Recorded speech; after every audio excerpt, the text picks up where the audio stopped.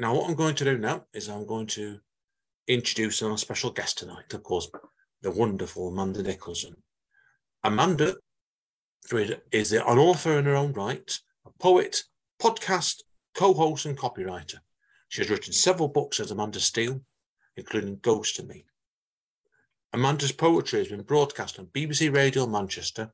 She has a creative writing MA and has articles published by Jericho Writers, Writers Weekly, Reader's Digest and Authors Publish. Please make welcome Amanda Nicholson. Hi everyone. I'm going to start with a couple of poems about the gym. The first one's called A Seagulls of the Gym. The music pulsates and my head spins. It may be the excessive noise or how out of shape I am as my legs push down and my arms pull at the cross trainer. Then they enter, dressed for a gym workout. They squawk at each other like seagulls of the nightclub. I wonder if I'm in the wrong place. I overheard them comment on the size of the man on the rowing machine. He clearly thought this was a gym too. So if I'm mistaken, so is he. The seagulls prance along the floor.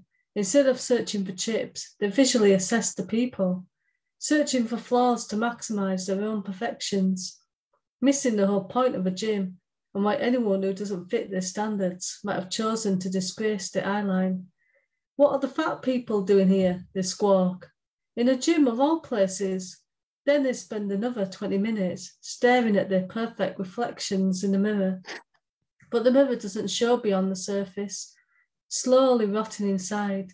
The seagulls unite, flocking together, unaware of the years to come, when looks will fade and they will have nothing to fall back on. What are the fat people doing here? They squawk again. They shouldn't be here. Looking in the mirror, they realise years have passed and they have nothing left. And the second one is called Vultures of the Gym. The vultures of the gym prance across the floor, flexing their muscles as they seek out fresh meat. Blondes and brunettes dressed in crop tops, tight leggings and not an inch of fat, grabbing the unwanted attention of the vultures. From my cross trainer, I'm thankful for the cloak of invisibility granted to me by midlife and several layers of fab.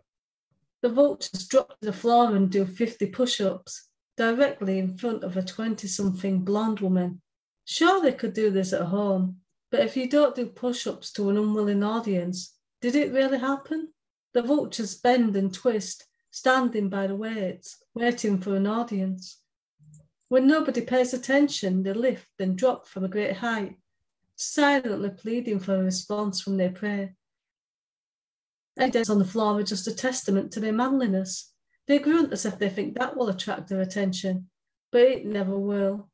How could she ever hope to compete with the size of their egos, perhaps to overcompensate for size issues elsewhere?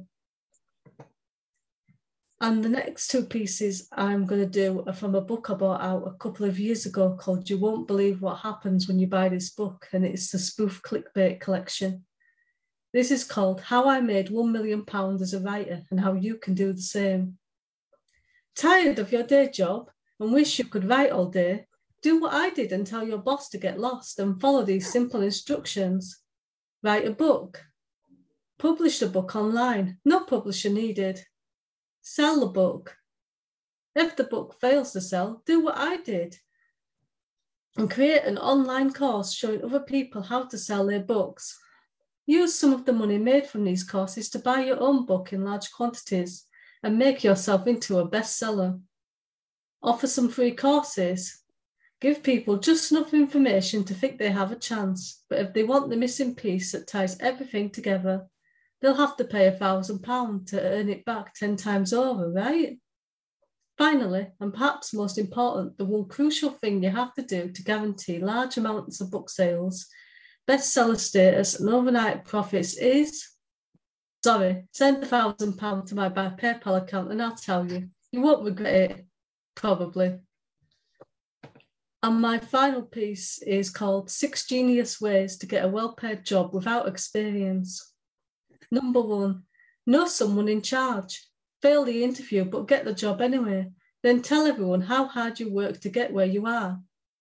Number 2, Auction yourself on eBay. Start a bidder war by getting your friends to place bids. If you have no friends, create accounts for your imaginary friends and get them to bid.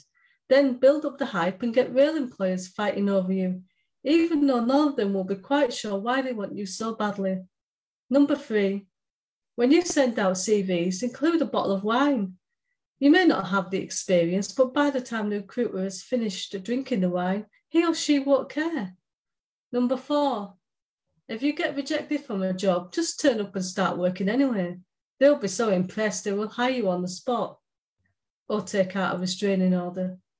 Number 5, first impressions are everything. So on arrival, backflip into the room to distract them from your lack of experience. If you can't do backflips, a seductive dance will do.